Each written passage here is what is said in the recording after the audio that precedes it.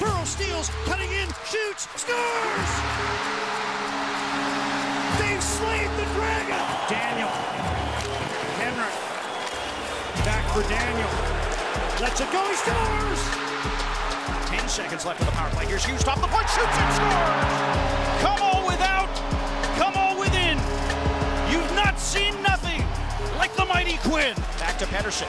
Can't find a lane, wants to shoot, goes back to Miller, side of the goal, then to the line for Hughes. Hughes back to Pettersson, wanted a one-timer, pass was in his skates, he settles it down, throws it to the goal, stopped by Reno, they score! It's Brock Besser at the side of the net! Pettersson's released from the box, Vancouver's back to even strength, but the Blue Jackets still have it in the zone. Boone Jenner with a pass through the middle, goes all the way down the ice, here's Pettersson after it, he's got a chance at a breakaway, Pettersson in clean, is tripped by Murray, but he scores! Tiki Pete comes out of the box and puts the puck into the back of the net. You're listening to Sportsnet Tonight with Raja Shergill and Josh Elliott Wolf. Now here are your hosts, Raja and Josh. What's going on in Vancouver? Tyler Toffoli sends the Montreal Canadiens to the third round of the Stanley Cup Playoffs. Yes, that same Tyler Toffoli that was wearing the blue and green for your Vancouver Canucks last season. Have we forgot about him yet?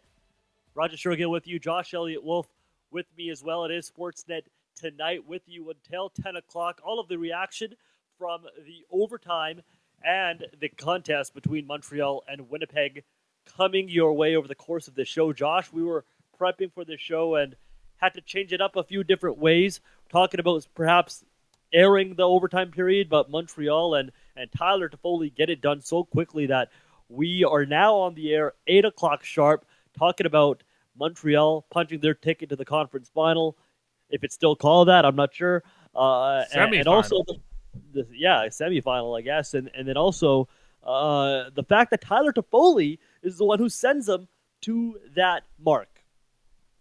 Yeah, so I so desperately wanted Tyler Toffoli to just kind of like, I wish the best for him, but just to kind of go away a little bit and settle down in the playoffs and just maybe not score a goal that sends his team to the third round. But hey, you know what? That's Tyler Toffoli, and that's this year for Canucks fans.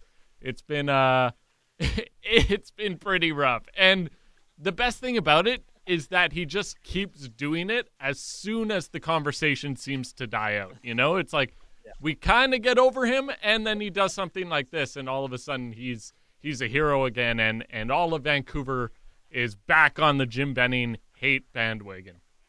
This has got to be the worst case scenario for Jim Benning, is it not? Like, anytime he's watching a Tyler Toffoli goal, whether it's in the regular season game, 25, and he scores goal number 14 or whatever he was at that point, like, Jim Benning must just be looking at the ticker on his app or whatever and just be so upset that Tyler Toffoli is doing as well as he really is, right? Because even if he were to sign with the Canucks, the season that Toffoli had this year, Josh, I don't know if any of us would have expected him to do that playing on a line with Elias Pettersson and JT Miller or Bo Horvat and Niels Höglander or whatever it was.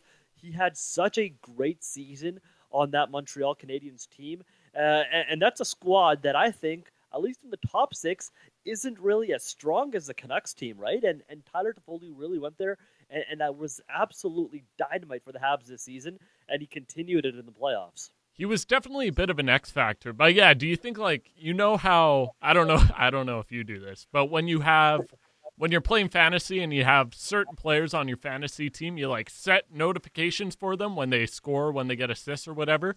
Do you think Jim Benning had the same thing, but only for Tyler Toffoli?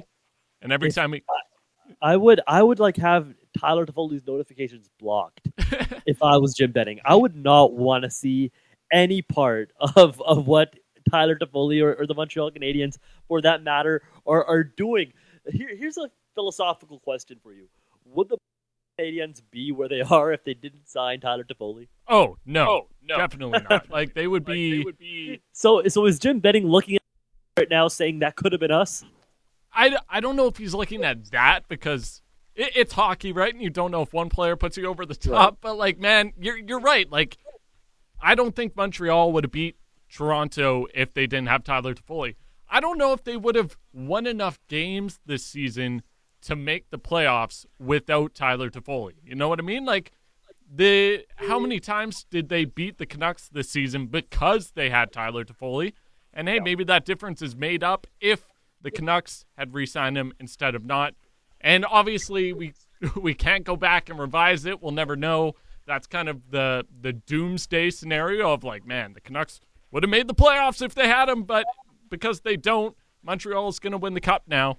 That scenario is actually coming true almost. Like and listen, like winning the cup, that's incredibly difficult to do, and it was kind of always a joke that Montreal is going to win the cup now that they signed Tyler Toffoli. It was kind of just a jab at Jim Benning, kind of just a jab at the Canucks fan base. But the fact that they've gotten this far, like, that joke is no longer really a joke. Like, it's not funny anymore. No, at the beginning of the season, when Toffoli was just doing well against the Canucks, and it was like, oh, man, this sucks, but, it'll go away. And then, right. And then they made the playoffs, and if I remember correctly, like, Toffoli didn't have a great first few games, but that being said, nobody on the Canadiens really did. And now it's starting to come into form, and he has been one of their main contributors, and kind of seems like it's tough to be the heartbeat of a room when you've got guys like Brendan Gallagher, Shea Weber, Carey Price already established in that market. But I think he's come in and been that like X factor for the team that really just puts them over the top and adds an element that they didn't really have. And when we're in Vancouver and we talk about players with championship experience and championship pedigree in Vancouver, that's like Jay Beagle and Braden Holtby. But in Montreal right now, that's Tyler Toffoli, and that's the kind of guy that I think Canucks fans have been clamoring for Jim Benning to bring in, and then they had him and they lost him. Exactly, and you're right. That's a good point that you made. The kind of type of playoff experience full player that the Montreal Canadiens have, right? It's Tyler Toffoli, who is obviously just sent them to the conference final, but that veteran line that the Montreal Canadiens deployed throughout this postseason with Eric Stahl and Corey Perry was significantly important for them throughout the entire postseason. They did tremendously for Montreal, probably their two best players over the course of the playoffs so far. And then you also add Joel Edmondson to the mix as well. He's won a Stanley Cup. You've got Michael Frolik back in the background. And I'm sure, that experience of just being calm in the locker room helps having those kinds of guys around. Montreal, in that sense, Josh, has kind of done it right. And I'm not saying that the Canucks haven't, but it's very hard to make a case that the Canucks have when you look at what Montreal's Cup winners have done what they're doing in this postseason. And there was something going around earlier on Twitter when the Toronto Maple Leafs got when they lost in Game 7 about how having those kinds of older veteran players, and that doesn't really help. But that's kind of an old man take, I guess, if you will. And Toronto had their players. They had Wayne Simmons, right? They had Zach Bogosian and Nick Foligno and Joe Thornton and Jason Spezza. The thing is, though, none of those guys have won a cup. And the other thing is, I don't think, Josh, that if you have those players, you are destined to go to the Stanley Cup final and win the cup. But my point of view and my thinking on this is that you're not going to get there if you don't have those players, right? And that's kind of how Montreal is playing right now. They've got those kinds of guys that are really carrying the weight, and then obviously their top performers like a Nick Suzuki and like a Cole Caulfield, who helped set up that goal for Tyler Toffoli, are really contributing at the right time as well. It's about that right mix of players, right? And to be honest, I thought Toronto had that. They were obviously carried by their younger guys, but I did think Spezza had a pretty good playoffs and he had a pretty good season. Joe Thornton, he's over the hill, but he was getting paid a league minimum contract. And Wayne Simmons, he had his moments. But yeah, Montreal does seem to be the example of like identifying players that are not yet too old, but they still have the experience that can really help put a team over the top. To your point, I'm still not on board as much as I am into analytics and I am into the youth movement that's happening around the NHL. I still don't think I'm on board with teams that fully go after complete skilled lineups being as young as they can. And look, I know you can look at Tampa Bay and you can look at Colorado, but even those teams have elements of grit and They do. and elements of experience as well. And you need to balance that with also finding players that, while they're gritty and experienced, they can also help you put the puck in the back of the net. And to me, that seems to be the balance Montreal has found. Well, look at the Tampa Bay Lightning, Josh. They went to the Stanley Cup final in 2015 and lost to the dynasty that was the Chicago Blackhawks. After that, they had a very, very strong hockey team and probably the best team in NHL history to not win a cup prior to last season. And they just kept falling. They lost to the Columbus Blue Jackets of all teams. And look where they are now, the Blue Jackets, right? They just couldn't get it done. And last year, who were the kind of players that they added? They paid a significant price to get Blake Coleman, that first-round draft pick to get Blake Coleman from the New Jersey Devils. That's a player that has skill, but guess what? He also plays with a lot of physicality and a lot of grit as well, and we know what he can do on the defensive end of the puck and on the penalty kill too. So there you go. You added one guy with that skill set. You added a Luke Schenn. You added a Zach Bogosian. You added a Barclay Goodrow for another very high pick, right? And all of those players kind of contributed to how this team eventually won the Stanley Cup. Obviously, you are carried by the Kucherovs of the world, by the Braden Points of the world, by the Steven Stamkoses of the world up until he got injured in the playoffs last season.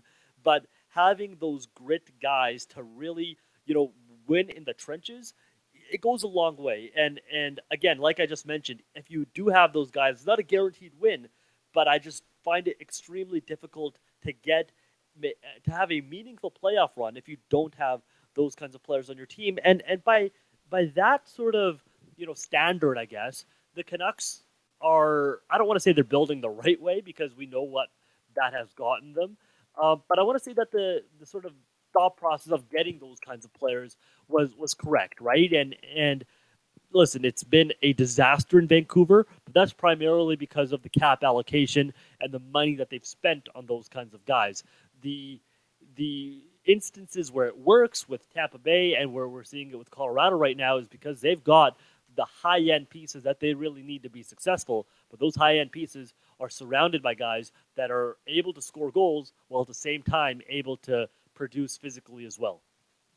Yeah, and I was going to mention, to be fair to Jim Benning, he has seemed to acknowledge that teams need that to get over the top. The issue is he just didn't do it in the right order, and there is an order to building a team. You want to create a base of skilled players that make the team desirable and maybe get them into the playoffs, and that way when you're going into free agency or you're trying to make a trade, it's easier to acquire players that play in your bottom six because A, they're going to sign on your team for cheaper, and B, you're going to know exactly what roles you need them to fill, and they're going to be able to fill them right away. The issue with the Canucks has been they ended up signing Jay Beagle and Antoine Roussel, who I think can be guys that help a championship caliber team, but the Canucks were not a championship caliber team at that moment. And now their contracts are going to expire before the Canucks can really be competitive. And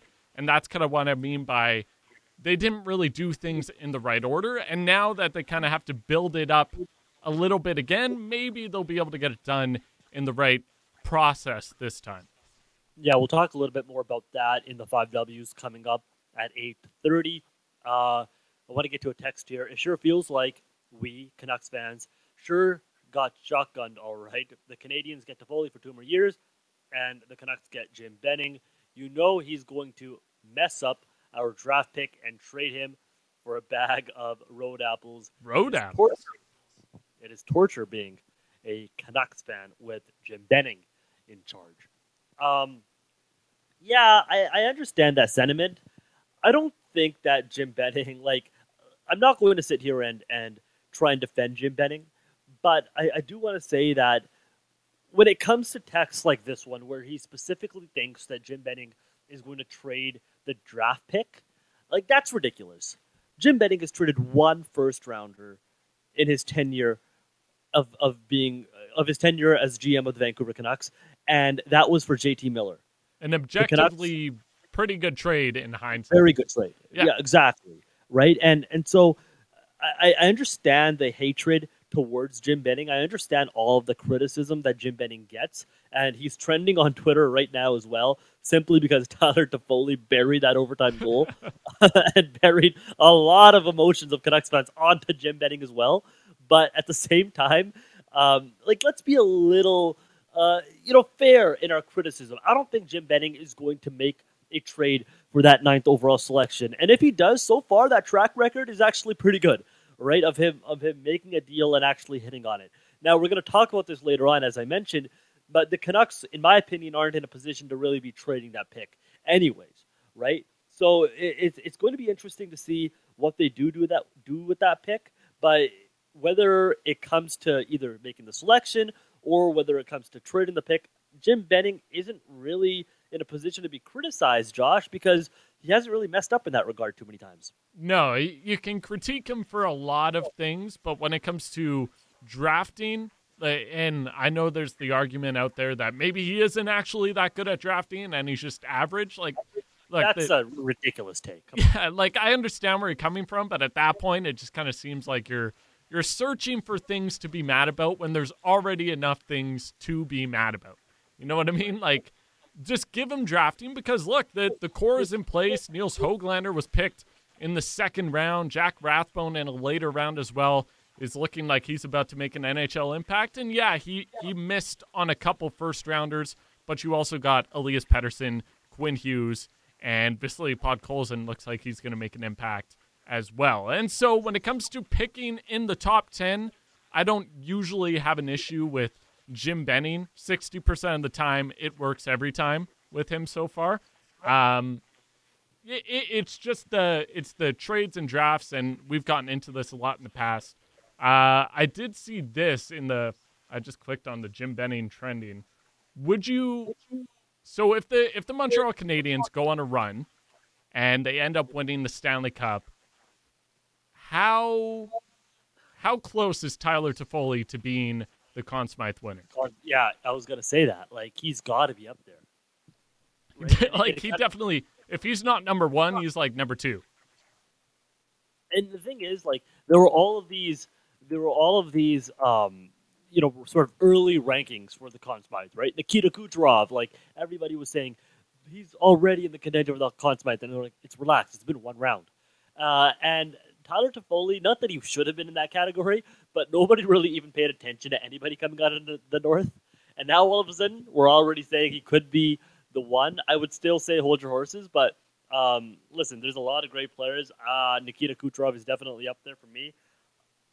But I don't know. I think that if Montreal does win it, yeah, Tyler Toffoli is probably definitely up there.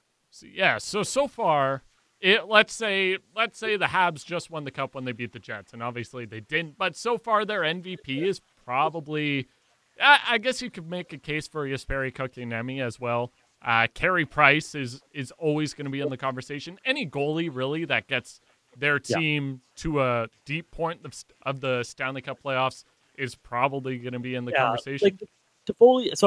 Price has been really good, but he's never had to be good. You know what I mean? Exactly. The Montreal Canadiens haven't been so disastrous necessarily where they've had to rely on him so much, but he's made the saves that he's needed to make, and he's probably made a little extra, and he's been very strong. But the Habs around him have also played very good hockey as well. Definitely, and you saw it tonight. The shots were heavily in favor of Montreal, and honestly, in my opinion, Winnipeg was a little bit lucky to get it into overtime, but that's why you have Connor Hellebuck and why he is a perennial Vezina candidate. We will we'll hear from Tyler Toffoli as well a little bit later on in the program. He's talking to media right now. We'll turn that around and play it for you in the second half of the show. Also, 650 is the Dunbar Lumber text line. Get your thoughts in. We'll try to read as many texts as we possibly can. This one says, can we please not make this about Jim Benning? Hey, the fans have made this about Jim Benning. He's trending on Twitter. We're just talking about the fact that he's trending on Twitter already because of Tyler Toffoli. So blame it on Montreal Canadiens forward number 73. Here's another thing that I kind of want to talk about, Josh. Do you think that the Habs, like, how much of a legitimate chance do we give them against any team that does not play in Canada? So when I look at any of the remaining teams, really, so let's go Colorado, Vegas, both of them are beating Montreal, in my opinion. And that will be the next opponent, one of them. Yeah, like very easily. But let's say they get through them. Tampa, Carolina, the Islanders, and Boston.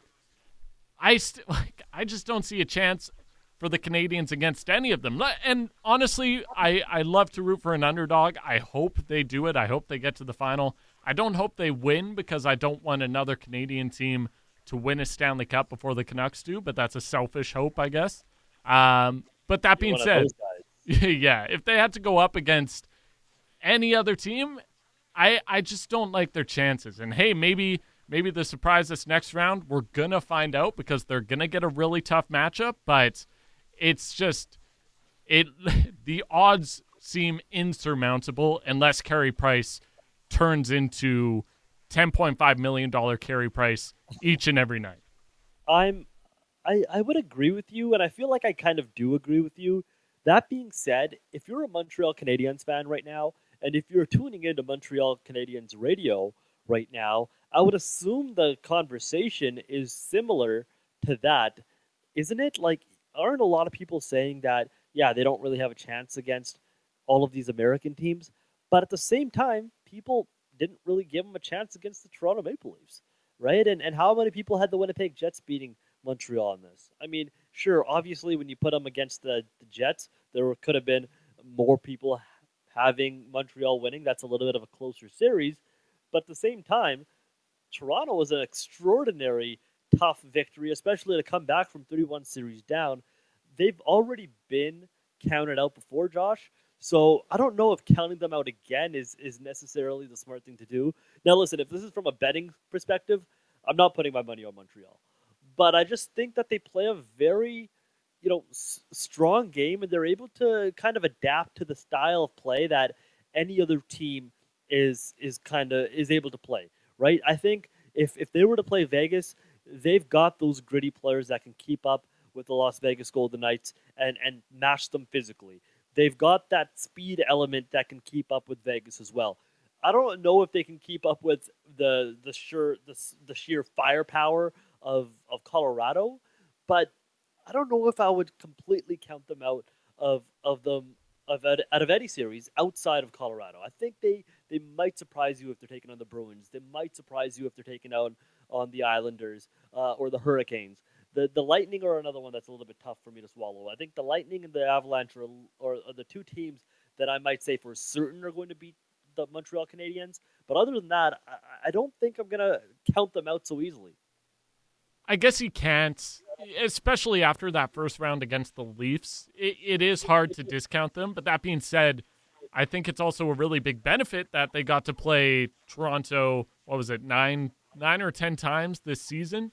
And whatever series they go into, it'll be the first time they're playing that team this year. And hey, maybe that's a benefit for them, but I just think if they're matched up against Colorado or Vegas is going to have either of those teams are going to have a much easier time figuring out their play style and just dominating them to a point before Montreal can adjust. But I would like to be proven wrong because I think it'd be fun to see Montreal continue to upset teams and really make a deep run. And I do think like a Montreal-Boston Stanley Cup final would be amazing. Oh man, it would be great, wouldn't it? Yes, it would be tremendous. First of all, not only because it's that great rivalry, but just to have a Canadian team back in the final would be great to watch. Definitely, it'd be something you wish they were 100% fans in the stands for, but to get it at any time would be crazy for sure. Yeah, for sure. One other game was on the NHL schedule today. A thriller in Boston. The Islanders knocking off the Bruins by a score of 5-4 made my tweet look incredibly stupid. We'll get to that later on. The Islanders now have a 3-2 stranglehold on the Boston Bruins. We'll look to defeat them on Wednesday. We'll come back after the break. It is the 5 Ws, the 5 most pressing questions in the world of sports. Coming up on the other side is Roger Shergill. It's Josh Elliott Wolf. You're listening to Sportsnet Tonight on the official home of your Vancouver Canucks, Sportsnet. Friday nights got a bit brighter. You're hot, but you ain't so bright. On the radio, this is Sportsnet Tonight with Raja Shergill and Josh Elliott Wolf. Suzuki can't get it to the net. Blocked by Pullman as they battle in the corner. Caulfield picks it up in front. Scores! Series winner, Tyler Toffoli. And the Canadiens are the kings of the North. There it is, Tyler Toffoli. Number 73 for the Montreal Canadiens, former Vancouver Canucks forward. Finishing it for Montreal, sending them to the third round of the Stanley Cup Playoffs, knocking off and sweeping the Winnipeg Jets. It is Roger Shergill with you. It is Josh Elliott Wolf alongside me. Sportsnet Tonight is the show. We will continue breaking down the victory for the Montreal Canadiens over Winnipeg over the course of the show. 5 Ws coming up as well. The 5 most pressing questions in the world of sports. We will answer them for you in just a couple of minutes' time. But first, we do want to go to the phone lines as well. Thomas is in Langley. Thomas, what's going on, man? You haven't thought of the Habs? Well, first I just want to thank Jim Benning and the Vancouver Canucks for gifting us this amazing superstar of a player here in Tyler Toffoli, especially at such a wonderful discount for our team. Hashtag thank you, Jim. Yeah, exactly. Yeah. Oh, boy, just gifting. I mean, it's not enough to gift your bottom 6 forwards with way too much money and way too much term. Gifting other teams too here. I'm loving it. Thank you, Jim. Thanks for the call, Thomas. Appreciate it. You just came on to crap on Canucks fans and Jim Benning. No, he wasn't crapping on anybody. He just wanted to thank him. You're right. No, you're right. He's not crapping on him. Come on. Yeah, I'm sorry. That's my bad. Yeah, come on. It's thank you, Jim. That's what everybody is saying. He's being praised. He's being appreciated. I don't think that you got that. Listen, I get it. A lot of people are saying those 3 words right now. Thank you, Jim. It's everywhere.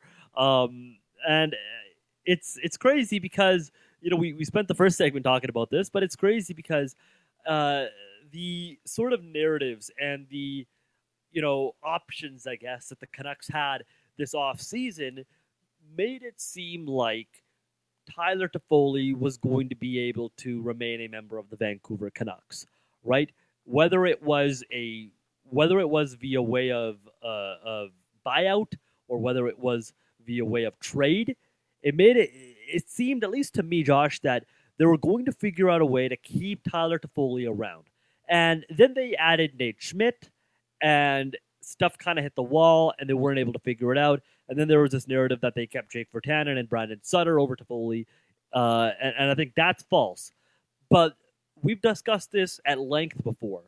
Whether you added Schmidt or not, I think the biggest issue that Canucks fans have is that adding a player of significance that Nate Schmidt brings should not mean that a player of significance like Tyler Toffoli is on his way out when the Canucks are in the cycle that they are right now.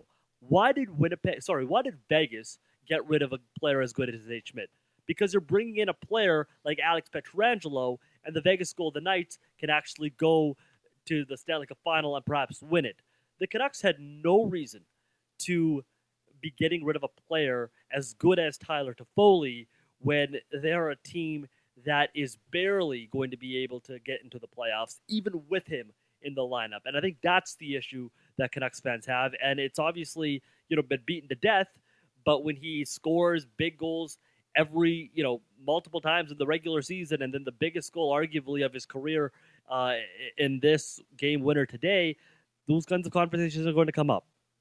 Definitely. Again, it comes back to where the team is at and where the team is should be adding players like a Tyler Toffoli, and especially when you saw how well he fit into the team last season, and you're like, man, okay, at first there was a lot of people that didn't like the trade, and especially because it was viewed as a rental, but for me, I was in a position where I thought the trade was good because my belief was that the Canucks were going to be able to sign him long-term or at least for a few years. Yes. And then obviously that didn't happen. So not only does that reflect poorly on the trade that was made, but it also reflects poorly on what led the Canucks to where they weren't able to sign anybody last offseason. And obviously the flat cap plays into that, and potentially the owner, Francesco Aquilini, tightening his pockets a bit, not being super open to a buyout also plays into that. But also, the Canucks should not have been in a position where they needed to look for a buyout to bring in a guy like Tyler Toffoli, because their two best players were still on rookie deals, and it should have been something that was maneuverable. But I don't know. We've talked about it ad nauseum, and yeah, it does seem to come up every week or so because Tyler Toffoli is really good at hockey, and he likes to score goals that matter. Exactly. And listen, we're going to continue talking about this. We're going to continue talking about the Vancouver Canucks with the 5 Ws, the 5 most pressing questions in the world of sports. We will begin talking about them, about your Vancouver Canucks. Let's get to them right now. Here are today's 5 Ws.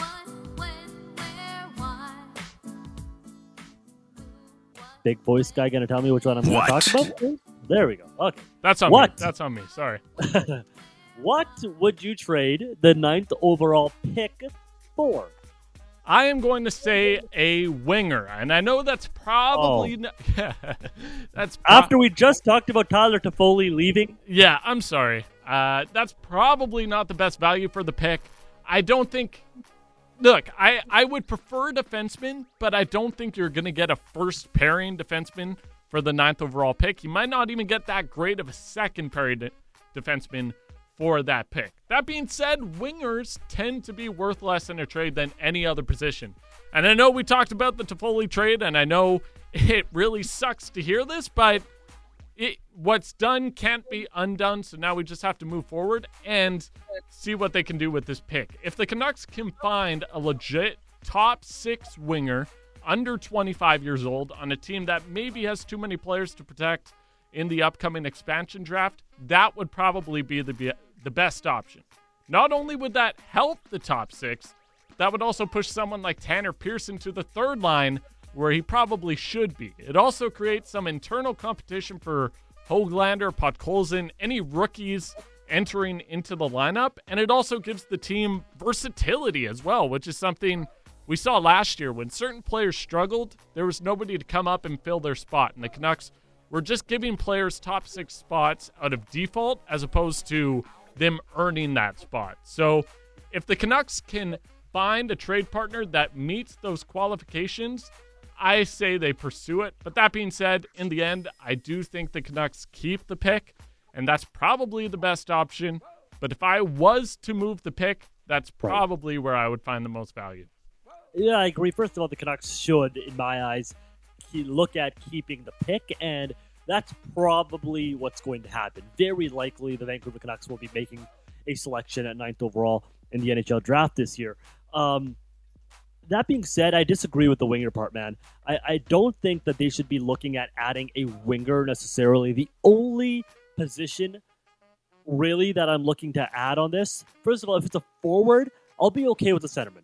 If it's a centerman and he's under the age of 25, sure, I can do it, and you can play him on the wing, but then you at least have that versatility where you can bring him back to play center as well, and maybe it helps your gaping hole at 3rd-line center. But realistically, I'm looking for a top-pairing defenseman, and I'd be hesitant to trade it for anything other than a centerman. And the thing that I'm looking at right now with the Vancouver Canucks is that they're finally pointed in the right direction. They're going upwards in their trajectory. That's slowly but surely, right? The Canucks are finally making things right. As much as people want to crap on Jim Benning, it's looking pretty good. We'll see how they can handle it and maneuver it now, because you do have a couple of big contracts to hand out. They've already tried expediting this rebuild once, and it's gotten the GM to the point where he's trending on Twitter constantly, and not for the right reasons, and where there's banners in the sky flying around the city. Don't let it happen again. You've got Niels Höglander, who's going to continue growing on the wing. He was on pace for 40 points as a rookie. The team is bringing in 10th overall pick from 2019 in Vasily Podkolzin. Brock Besser was one of the best stories of the season, and JT Miller on pace for another 70-point-plus campaign. Wingers, in my eyes right now, Josh, isn't the priority. And they're not even the hardest to acquire. That's not even the position that I would be willing to give up a top 10 draft pick for. So either keep this pick or trade it for a top-end defenseman, because winger, in my eyes, with the, I don't want to say surplus, but with the kind of guys that the Canucks are bringing in, to me, just doesn't make a whole lot of sense. Where is the biggest need for addition for the Vancouver Canucks? So I know this pretty much goes against everything I just said, but here's the thing. The Canucks need a top-pairing right-shot defenseman. And oh, wow. Hey, if they can get it for the 9th overall pick, do it. The thing is... What a revelation, Josh. Yeah, I know. But the thing is, the 9th overall pick isn't going to do it. Tana played great with Hughes when he was in Vancouver. Hamonic did a serviceable job with him last season.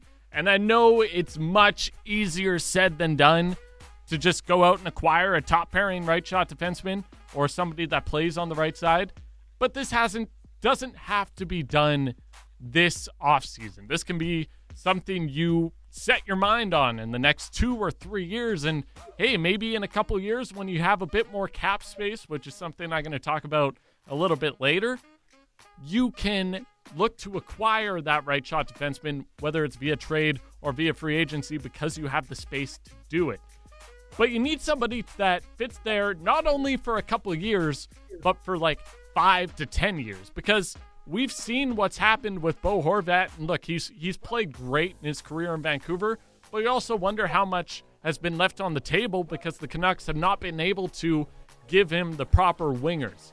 And you just don't want to see the same thing happen with Quinn Hughes. I look at what the Colorado Avalanche have done, and I know they tend to do a lot of things very, very well, but look at what they did with Cale Makar. They brought in Devin Taves to play on his left side, and he's done really, really well. Not only has Taves played well, but he's also elevated Makar and kind of taken a bit of that strain off him, which is something we saw last season with Chris Tana playing with Quinn Hughes, that if you can find somebody even younger that brings the same kind of elements that Chris Tanev did, maybe a bit more offensive upside, that's exactly what the Canucks need to be looking for in the next 2 to 3 seasons.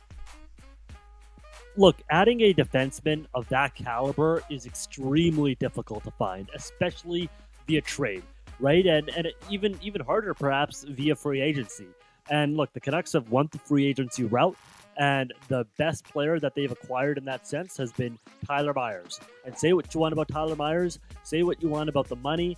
He's a good defenseman in my eyes. He can play a top 4 role. He can fill you some big minutes, but it's not the kind of guy that you would want to be paying that much money to, especially when he has that much of a workload, right? So I don't think he's a bad defenseman. I think he's fine. I just think he's a little over his head in the kind of situation that he's playing, and that's not his fault, obviously. That has to do with the, unable to really build a blue line. So I'm going to go with, I think, in my eyes, a little bit more of a realistic option, and I think that's the third line center position. The Canucks just gave Tanner Pearson $3 million for another 3 years, a little bit over $3 million, actually. And we all wondered why they would do that. And the reason for that is because the reason for that is depth. The answer is having a play-driving bottom 6, something that the Canucks have not had in so many years. And now just having Pearson there alone, that doesn't give your team depth. That doesn't give that third line some life all of a sudden. So you need to help that third line, and you need to help Tanner Pearson on it as well. And that's why you got to get a play-driving centerman. And you might be able to get some similar production from Tanner Pearson and that line that you had a couple of years ago when Pearson was able to get 45 points, 21 of which were goals. It does depend on who the centerman is, obviously, And I'm not talking about another Jay Beagle type. I'm not talking about another Brandon Sutter. I'm talking about a centerman where offense needs to be the main characteristic in describing him. Because to me, if you're going to have a decent third line who can at least try and get some points, what was the point of giving Tanner Pearson that contract? Just so he can play on the second line while the third and fourth line remain the exact same liability, essentially, that they've been for the last 5 years? You've got Vasily Podkolzin coming up, and with how well Höglander and Horvat played last season together, I wouldn't mind giving him an opportunity on that top six in the second line while having a play-driving centerman and Tanner Pearson have the big load on that third line. And now all of a sudden you've got a top 9 or top 8, if you will, that's perhaps able to finally get you some scoring for the Vancouver Canucks. When will the Vancouver Canucks be legitimate Stanley Cup contenders, Josh? If they are not contenders in 2022-23, and I know it's the 2 years away quote, but if they're not contenders then something has gone horribly wrong. Like everybody else that follows the Canucks, I look at their cap-friendly page quite frequently, and next season we all know will be very limited, but following that, the contracts, here are the contracts that are off the books. Louis Eriksson, Antoine Roussel, Jay Beagle, Braden Holtby, and the Roberto Luongo recapture penalty. So in total, they're projected to have just over $46 million in cap space. Obviously, a bit of that is going to be taken up by Pettersson and Hughes, and Brock Besser's RFA deal is also up next season. But that being said, even if all of them get pretty big contracts, it's probably going to be the Canucks are going to have somewhere between $23 and $25 million in space left after that, heading into 2022-23. And that goes back to when I just talked about a right shot defenseman. If they can find somebody that happens to be a free agent that year or the following year or once out like a Seth Jones does this year, then that gives you the room to pursue that possibility. It's a lot of wiggle room to potentially add a few really key pieces. And if the Canucks make the playoffs next season, that 2022-23 campaign could be when they really take a step towards becoming legit contenders. Yeah, Jim Benning did say 2 years till they can start to really be competitive again, which I do agree with. I think in a couple of years they will be, or at least they should be, perennial playoff team. But in terms of being legitimate Stanley Cup contenders, I would say probably in 3 seasons. But that all means that the holes on this squad, they need to start being filled out now. And more importantly, the future holes that should be filled by younger players should not be vacated by more bad contracts. In other words, do not repeat the same mistakes that this Canucks team and this management group have already made. The time is now for adding some pieces, but make sure that they're added in a smart and valuable way, like how you found some value in Nate Schmidt. There's a lot of people saying that contract isn't looking great now. I think that's more of a COVID effect than anything. I think Nate Schmidt wasn't nearly as bad as a lot of people make it out to be. That being said, a third-round pick for a top-4 defender, especially a top-4 defender who was coming off as good as a season that Nate Schmidt did, it was great value. So if you could find stuff like that, I think you go for it. But you've got to be really careful when you're handing out term, especially if you want to sort of remain on that timeline that Jim Benning said. Because, hey, he's the one who said it. 2 years away, we should be contending for the playoffs. That means he knows that if he makes any mistakes, and he makes a mistake that's as costly as a Brandon Sutter mistake or a Jay Beagle or a Louis Eriksson type mistake, that 2 years could very easily double. So you've got to be careful when you're making these kinds of mistakes. Who has been the most impressive team in the playoffs so far?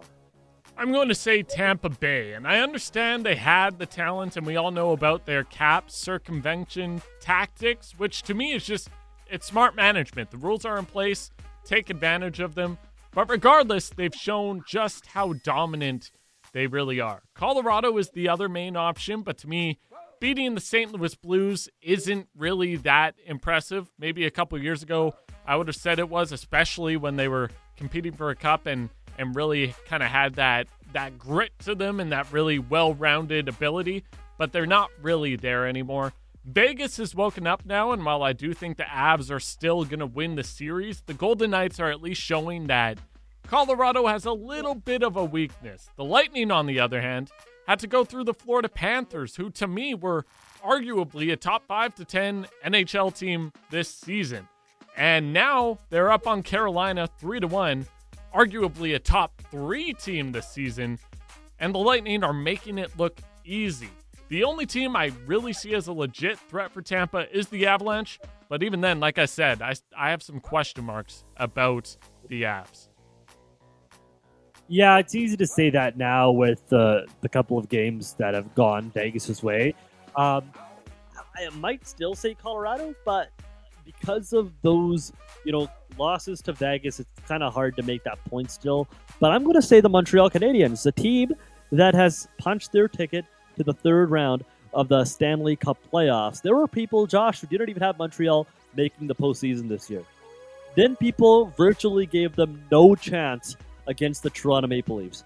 And they started out slow, but eventually got things sorted out and came back to win 3 straight against the top-seeded Toronto Maple Leafs and made pretty much everybody in Canada very happy outside of those that live in Ontario, except I guess if you live in Ottawa. They're not fancy. They play a solid defensive style. They have stellar goaltending, but based on where they are versus where a lot of people expected them to be, I do think that they have been the most impressive team, and now they'll be playing in the conference finals. Why? Switching to football, why have the Green Bay Packers messed up this relationship with their franchise quarterback, Aaron Rodgers?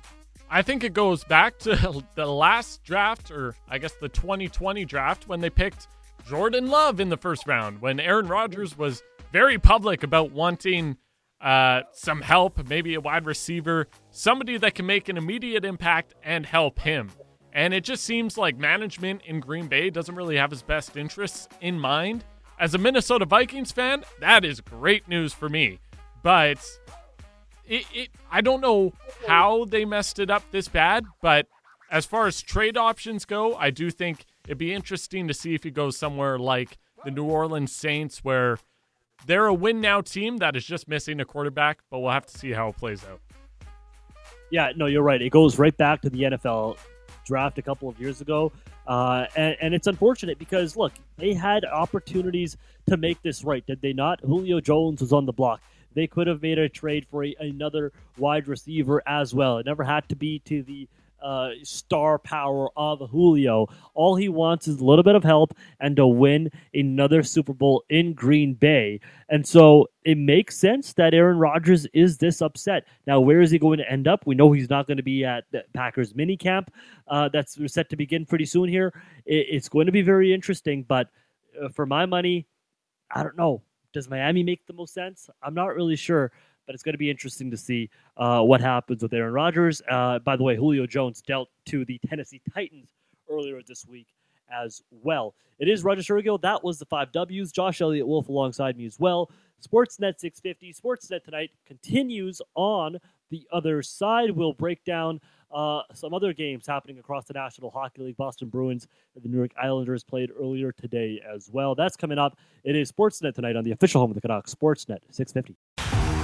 Friday nights got a bit brighter. You're hot, but you ain't so bright. On the radio, this is Sportsnet Tonight with Raja Shergill and Josh Elliott Wolf. 9:04 on a beautiful night here in Vancouver. I forgot what day it was, so I said beautiful, but I don't even know if it's that nice. Is it, Josh? Raining a little bit earlier today? I'm in a windowless studio, man. I don't know. Right. I've got my curtains and blinds off, so not even looking outside. I'm just going to assume earlier today it was nice, so I'm going to assume it stayed that way. Exactly. Well, hopefully. The Montreal Canadiens are off to the third round of the Stanley Cup Playoffs. They have swept the Winnipeg Jets. Tyler Toffoli, if you missed it, getting the overtime winner. A pass from Cole Caulfield sets up the OT winner, punches Montreal's ticket to the third round, just 1:39 into the overtime period. Jets are done after they swept the Oilers. the same thing happens to them from the hands of the Montreal Canadiens. By the way, we got a text about that earlier asking the last time a team swept a team and then got swept by another team in the next round. And I think the graphic was in the game. And if I remember correctly, it was either like 2002 to 2004. So I thought it just happened. There was a graphic, and I usually trust the graphics. But hey, maybe it was wrong. Maybe I'm remembering wrong. But I think it's been a hot minute. Trust the graphic over me. But I did think that I thought it happened decently soon. It is Roger Shergill. It is Josh Elliott Wolf here on Sportsnet tonight on the official home of the Canucks, Sportsnet 650. There's this, I don't know if it's a narrative, Josh, or what, but there's some conversation, I guess, if you will, happening on Twitter right now.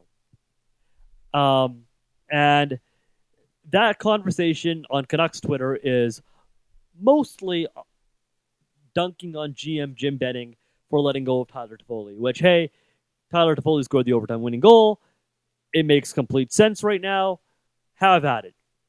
And then I saw this tweet and a couple of series of tweets about the fact that this week it wasn't only Tyler Toffoli that is dunking on Jim Benning. It's also Troy Stecher, because of the fact that Troy Stecher has won a gold medal with the Team Canada at the World Championships. I don't know about you, Josh. Not to say it's not a big deal, and not to discredit Team Canada, because that was a fantastic effort by the Canadiens to come back and win that tournament after starting off 0-3. But I just don't see them in the same perspective. I don't hold the same weight to both of them, and I just don't really get this fanfare surrounding Troy Stecher. I don't know. Am I a bad Vancouverite for this? For not getting this fanfare surrounding Troy Stecher? Like, I don't think Troy Stecher dunked on Jim Benning this week because he scored or he assisted on a very nice goal to Andrew Mangiapane and then ended up winning the World Championships. Like, I don't think that's a hot take that. I just won gold at the World Championships. Yeah. You know who else made really good plays from time to time? And people were like, oh, man, this guy must be really good. Why'd you get rid of him? Nikolai Goldobin. Right. And I'm not saying Troy Stecher is Goldobin, because Stecher deserves a spot in the NHL, and objectively he's a pretty good defenseman, and he had a pretty good year this year. But that being said, you're right. Winning a gold medal at a World Hockey Championship, where, hey, to his credit, he did play pretty well. But that being said, it was also a World Hockey Championship with far less NHLers than we usually see. So I'm not trying to take away from Stecher's accomplishments, because, hey, he's the Richmond boy, and while he was in Vancouver, it was awesome to root for him as the hometown kid that you got to see living his dream. But that being said, I agree with you. The fanfare to me doesn't really make any sense, and I know there's a really popular poll going around right now among Canucks fans, brought upon by one of our own here at Sportsnet 650. Yeah, and that poll discussing whether Tyler Myers or Troy Stecher, who is better of the two. I haven't checked the poll recently, but I'm going to go ahead and just guess that people in this market think that Troy Stecher is better. What do you get? Give me a guesstimate as to what it's at right now. Oh my God, I don't. This is gonna speak to how much how much I think about this market. I guess I don't know. I'm gonna say 70% in favor of Troy Stecher. So Tyler Myers, who I would say is the better player, is at 35.3%. Stecher at 64.7%. So you're pretty close, but the Canucks fans maybe gave you a little bit more credit. Yeah, better than I thought. Yeah, I mean, to me, it's not really a close discussion at all. Not even close. And I'll be honest, I don't care about these analytics. And here's why. Not to say that I don't care about analytics whatsoever. I do. I think that they're valuable. I think that teams should definitely, especially in 2021, be using them to build a successful Stanley Cup team. I don't think that they're the be-all, end-all, and I don't think that a player's Corsi or a player's WAR or whatever other advanced analytic that you want to throw out there determines each and every time if they are a good defenseman or not.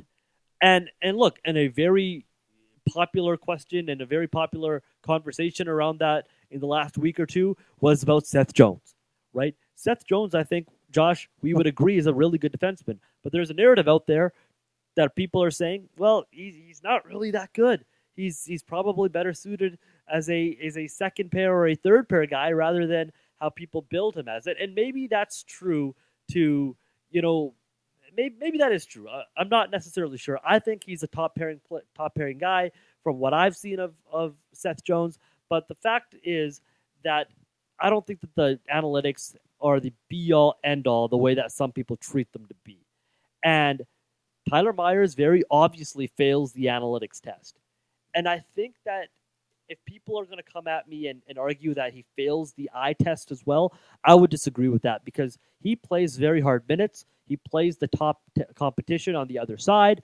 And quite frankly, when Troy Stecher was on this team for more years than Tyler Myers was on this team, Travis Green did not trust him to play him in a situation where he was going to be relied upon to be in crucial moments. And when he did play in those moments, when Tyler Myers did go out and Troy Stecher was the player that came up and played for the Canucks, he struggled mightily. And people don't really talk about that. I'm not saying that it was a good decision to let go of Stecher because I've maintained it was a poor decision, very poor decision to let go of Troy Stecher because he ultimately adds depth to your team.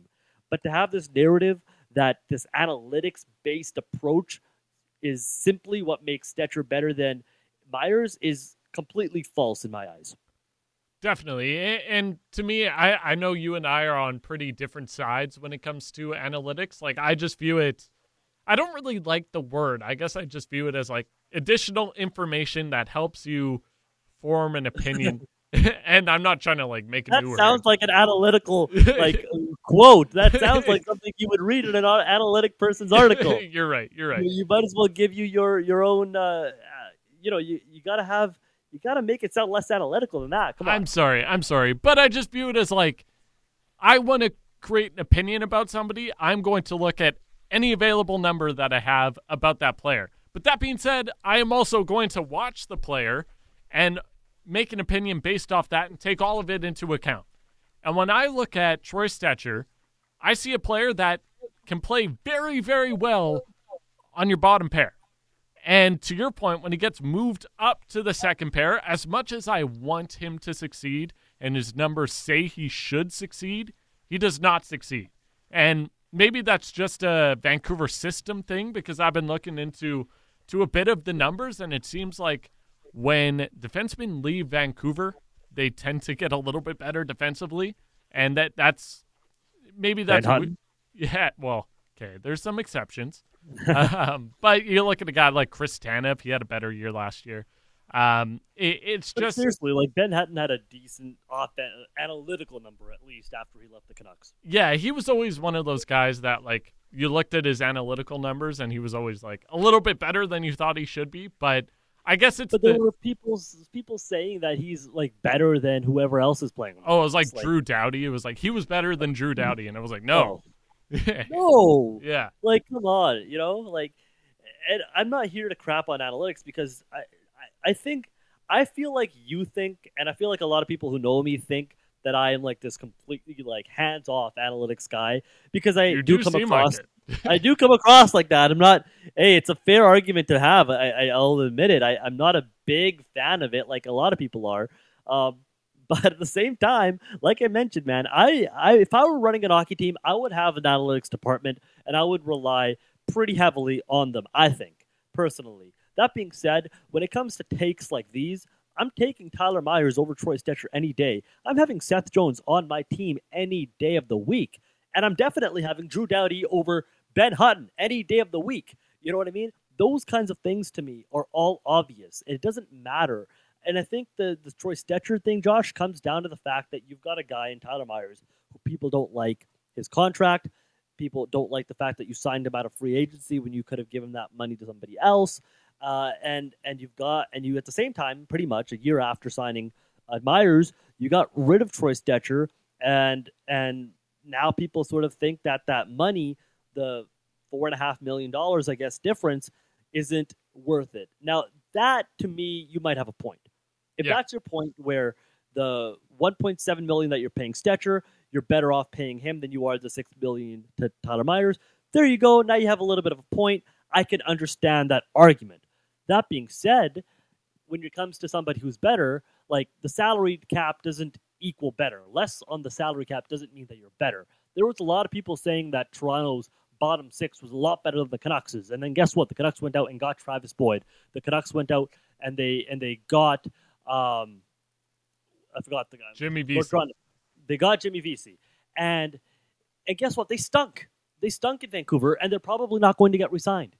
Right? Like, those kinds of things happen. It's not, I feel like it's a little bit more of a, hey, look what the other team has, as opposed to appreciating what you have here in Vancouver. And I get it, a lot of that has to do with the money, but that's not the correct way to look at it. Yeah, it's the difference between valuable and better. And when I look at Troy Stecher and you factor in the contract and you factor in who he is as a player, he is a more valuable player to me than Tyler Myers. But that being said, I do think Tyler Myers is the better player.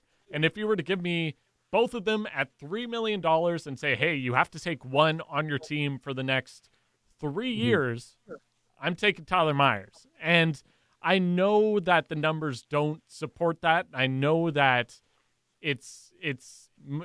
he's a vastly overrated player in a lot of people's eyes, but when you watch him play and you watch Stecher play, it just seems pretty obvious who the better player is. And again, I'm not trying to discredit analytics. I know you're not trying to discredit analytics because it's just information. But that being said, sometimes the numbers don't support the way the actual player is playing.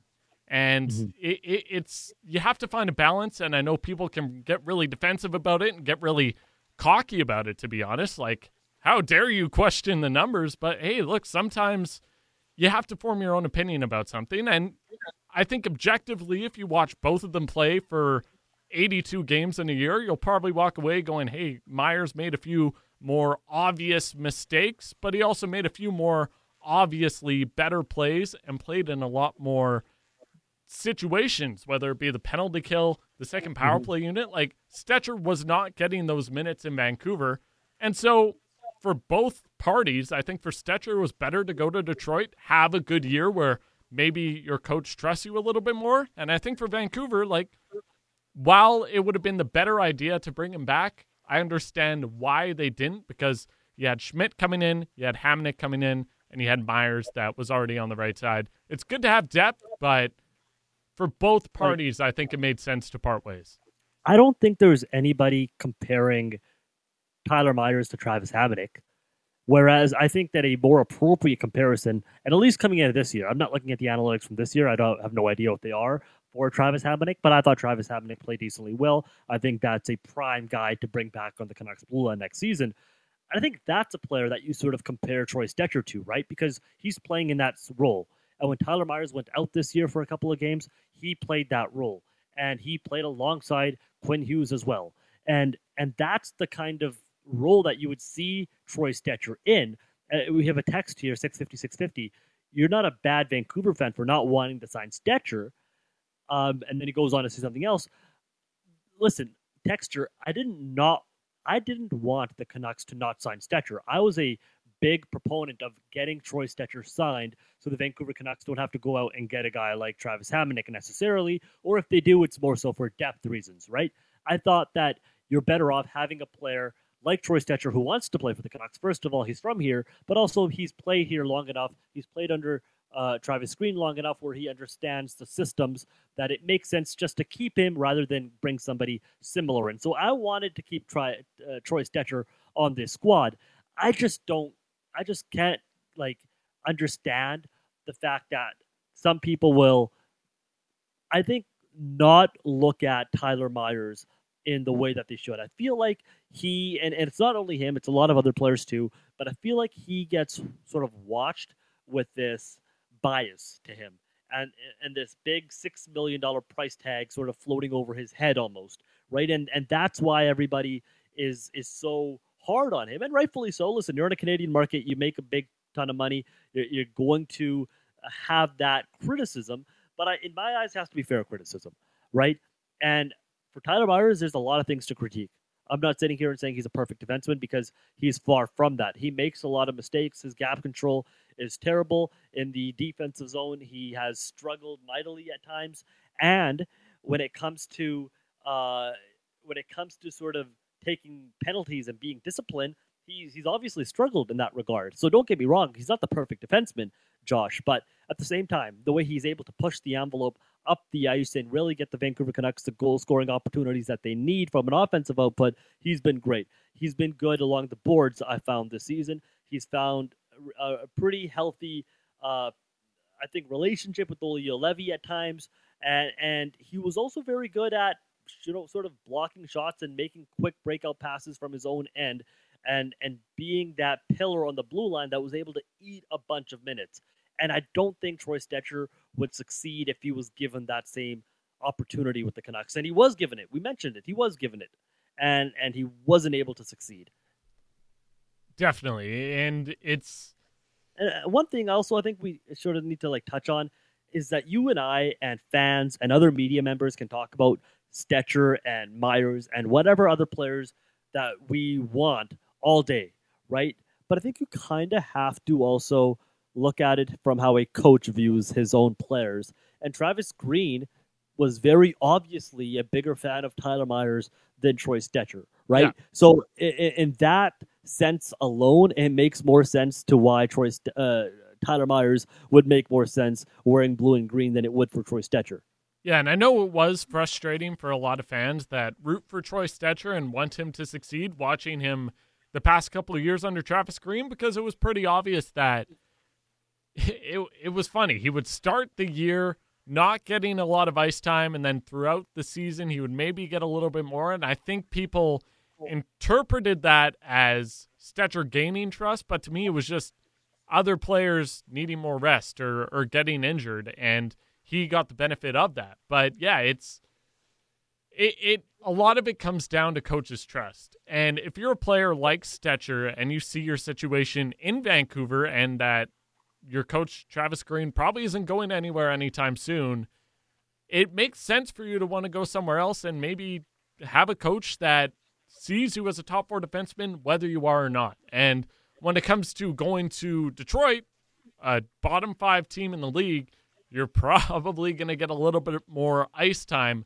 than you would on a team that, I know the Canucks sucked this year, but a team that was at least trying to compete and a team that thought they would be better than they would be, because if you were looking at it going into the season, it made a lot more sense for a player like Stecher to go to a crappy team like Detroit where he's going to get more ice time, and hey, maybe next season he gets a little bit of a bigger contract from them and maybe finds a veteran-type role with the team in Detroit as they get a little bit older.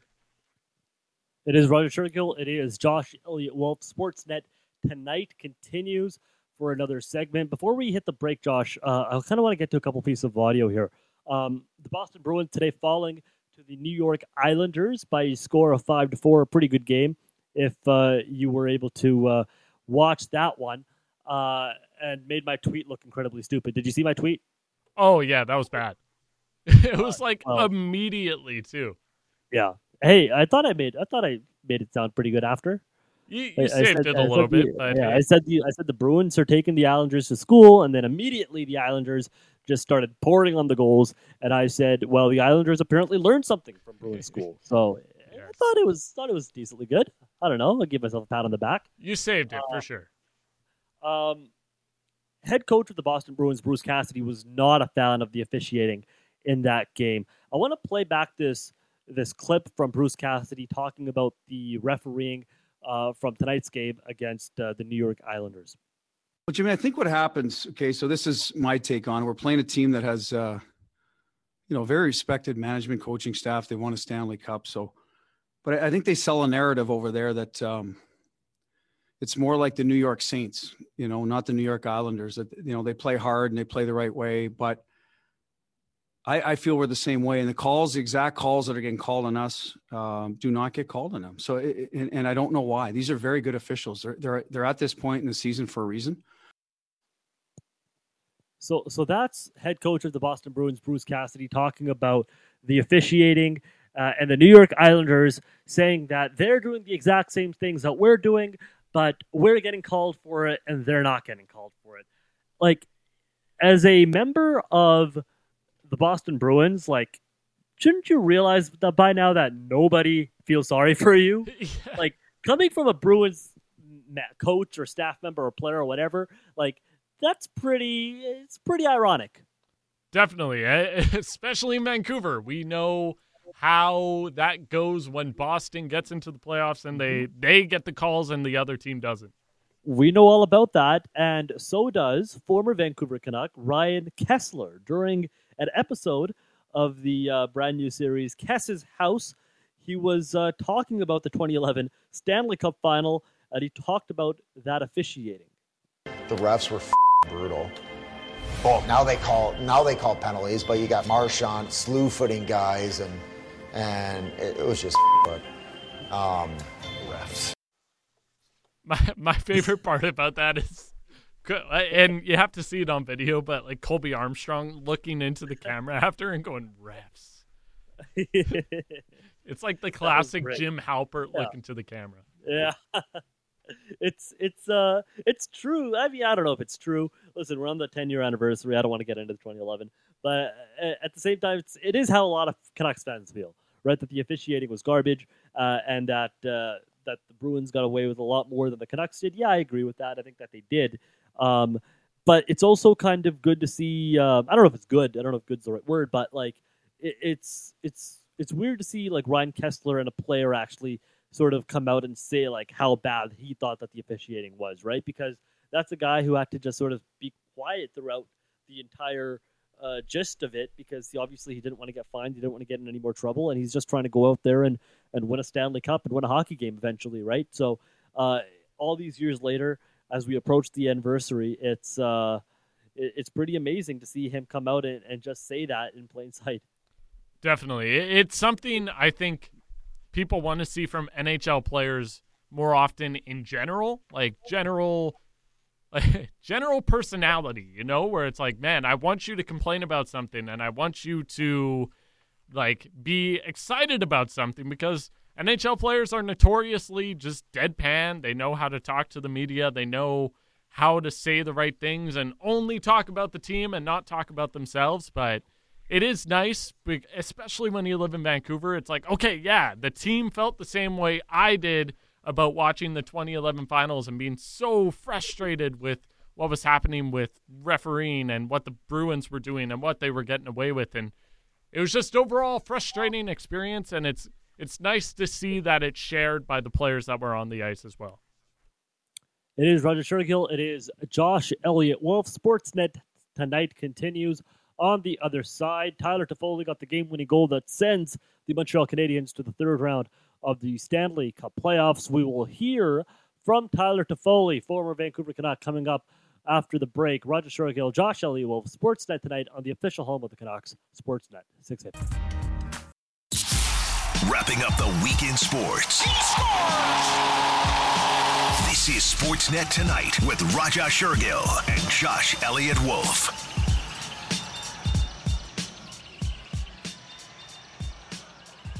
Final segment of the program. It is Sportsnet Tonight. Raja Shergill, Josh Elliott-Wolf with you. Hope you guys enjoyed the show. If you missed any of it, head on over to sportsnet.ca/650. Find the podcast under Sportsnet Tonight. Broke down the Montreal Canadiens' victory tonight over the Winnipeg Jets, sweeping them and sending them to the third round of the Stanley Cup Playoffs. I keep trying not to say conference final because I guess it's not technically. Yeah, I think it's called the semifinals because there's no conferences. Right. Makes sense. Tyler Toffoli, if you haven't heard by now, sending the Montreal Canadiens to said semifinal. He had a dynamite year for Montreal this season, and he continues their postseason today, defeating the Winnipeg Jets. After Winnipeg had swept Montreal, they get the same thing that happened to them by the hands of the Canadiens. So Tyler Toffoli, obviously after a big season and a big playoff run, talked to the media after that big goal that he scored to send the Habs to the third round. Here he is, Tyler Toffoli, talking to media after the Montreal Canadiens' victory tonight. Yeah, I think that's definitely one of the bigger ones. I don't know. It's just it's fun right now. We're doing a good job, and it just feels like we're all kind of playing as one. So I think if we keep kind of continuing on this, hopefully we just keep having success and keep winning games here. Simon. Hey Tyler, one of the things you repeated this season is how much you believed in this thing. And Josh Anderson kind of repeated the same thing. How do you think this helped to get this mindset through and made it contagious through the team? I mean, kind of feels like nobody believes in us. So the only people we have are ourselves and our fans, which clearly, with the small amount of fans in the building, it sounded a lot more than what it was, are behind us, and our friends and family. So we're sticking together. We're, like I said, we're playing as one, and we're winning games and having fun. Dan Robertson. Tyler, after the Jets tied the game, it would have been normal, I think, for maybe you guys to slump a bit or for them to really take the momentum away. But it just seemed like you stuck to your game plan as a team. Did you see that too? And is that sort of a part of the team's DNA at this point, do you think? Yeah, I think we roll four lines over. Everybody, 5-on-5, I feel like everybody plays the same amount. So I thought we were playing great, getting a lot of good looks, a lot of opportunities. And it was just a matter of time before we kind of broke through. And obviously we wish that they didn't come back, but that's hockey, and we're playing as a good team that can score goals. So we stuck together. We didn't panic. Gary was unbelievable as usual with the little amount that he got. There were some really good looks that they had, and he came up big again. So it was just fun. Don Luke. Tyler, does your line become more dangerous considering that Cole appears to be looking to facilitate offense? I mean, he made that assist to you tonight. He had the assist in the power play with Nick the other night, but seems like everybody expects him to shoot, but he's proving himself to be an effective playmaker. I mean, yeah, he's just a great player. I think every time the puck's on his stick, something good happens. So hopefully he just keeps doing what he's doing, and I'm definitely not going to be telling him what to do with the puck. He's going to be making the decisions, and clearly he's making really good ones right now.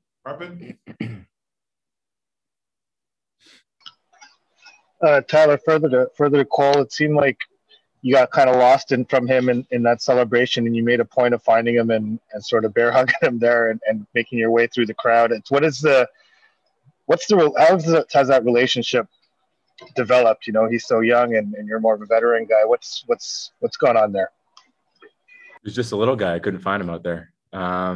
He you know what, it's one of those things where when I came into the league, I had certain guys kind of take me under their wing, and I mean, I'm trying to do the same in the sense, but like I said, he's a lot better than what I was when I came in the league. So just playing with him and Nick, it's been a pleasure, and hopefully we just keep working and keep getting better and help this team win games at the important time of the year. McKenzie. Tyler, you mentioned how loud the crowd was. I was just curious if you could describe a moment when after the game was over, you're being interviewed by Sportsnet, and your face is being shown on the Jumbotron, and everyone is waving flags and celebrating. What was it like trying to process everything in that moment as that was going on? It's cool. Obviously very grateful that fans and family is allowed back to watch us. They've definitely been missed. I've missed them for sure. I know the guys have missed them. So we're very fortunate to have this opportunity. But yeah, they were incredible. Like I said, the small amount that we're allowed, it sounds a lot more than what it is. Just a few more. Stu Cowan. Tyler, I know after you signed with the Canadiens, you talked about how your agent had told you would love living and playing in Montreal. I know things have been different with COVID and that, but you happy you listened to him, I guess, and has it been everything you would wish it would be so far? I'm sure I got a text from him, so I'll go take a peek. But yeah, you know what? It's one of those things where you listen to the people around you, and obviously, you know, this season's been a blessing. I've loved it. My wife's loved it. Been very fortunate for every single thing this season so far. So just got to keep this magic going and keep going. Luc, Julina. Merci, Paul. Tyler, when you won the cup, you played 7 games the first 3 rounds, but being able to just shut down and win in 4 games, how valuable is it for your team now? I think the rest, getting our mind kind of away from the game, I think is going to be a good thing for a little bit. I mean, there's just our schedule has been crazy this year. It's been probably one of the hardest years of my career, to be honest, mentally, physically. So I thought I think we've been doing a good job, and it's going to be good to kind of get away for a couple of days here. Et finalement, Marc-Antoine Godin. Hello, Tyler. You've been part of very, very good teams before, and each team is different in its mix. What's specific about this group of guys? What's the ingredient that's specific to these Canadiens? I don't know.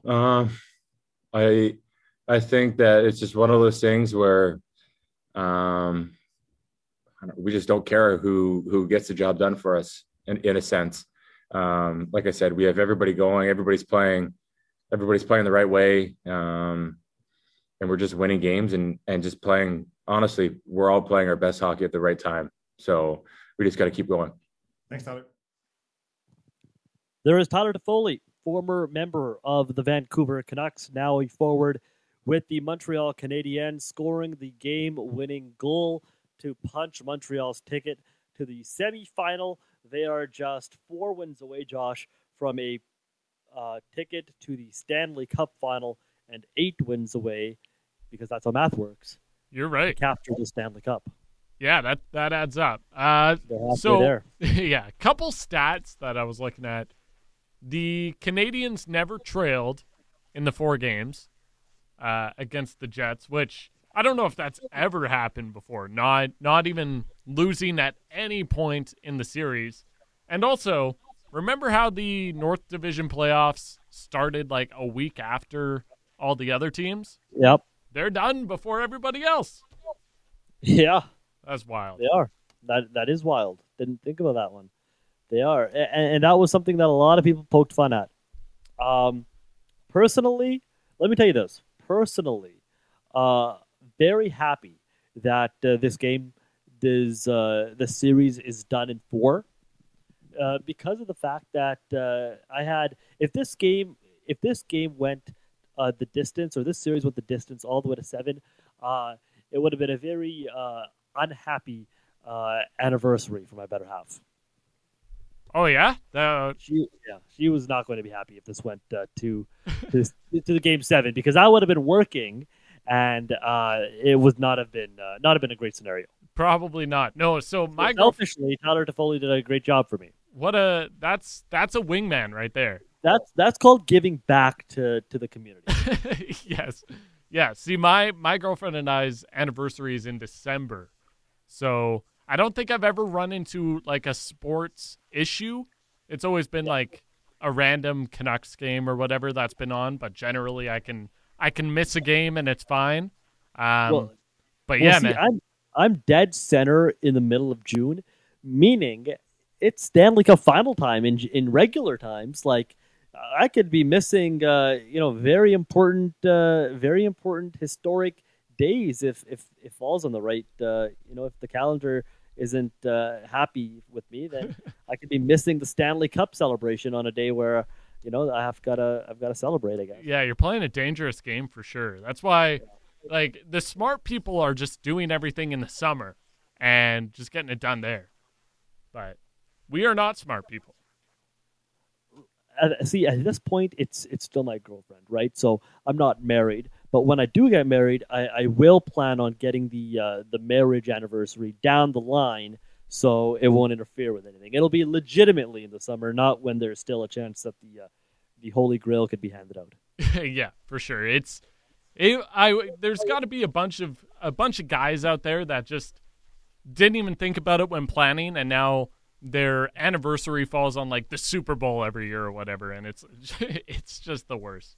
But yeah, it's sorry, go ahead. Go ahead. Sorry. It's these last couple rounds. So as far as Montreal going into whether they play, if you were the Montreal Canadiens, would you rather play the Vegas Golden Knights or the Colorado Avalanche? Vegas Golden Knights, by far. For sure. Yeah. Right. Like I feel like Montreal can actually contend with Vegas. And listen, this is me and this is us writing off Montreal yet again. And Tyler Toffoli said it in that interview. Nobody believed in them.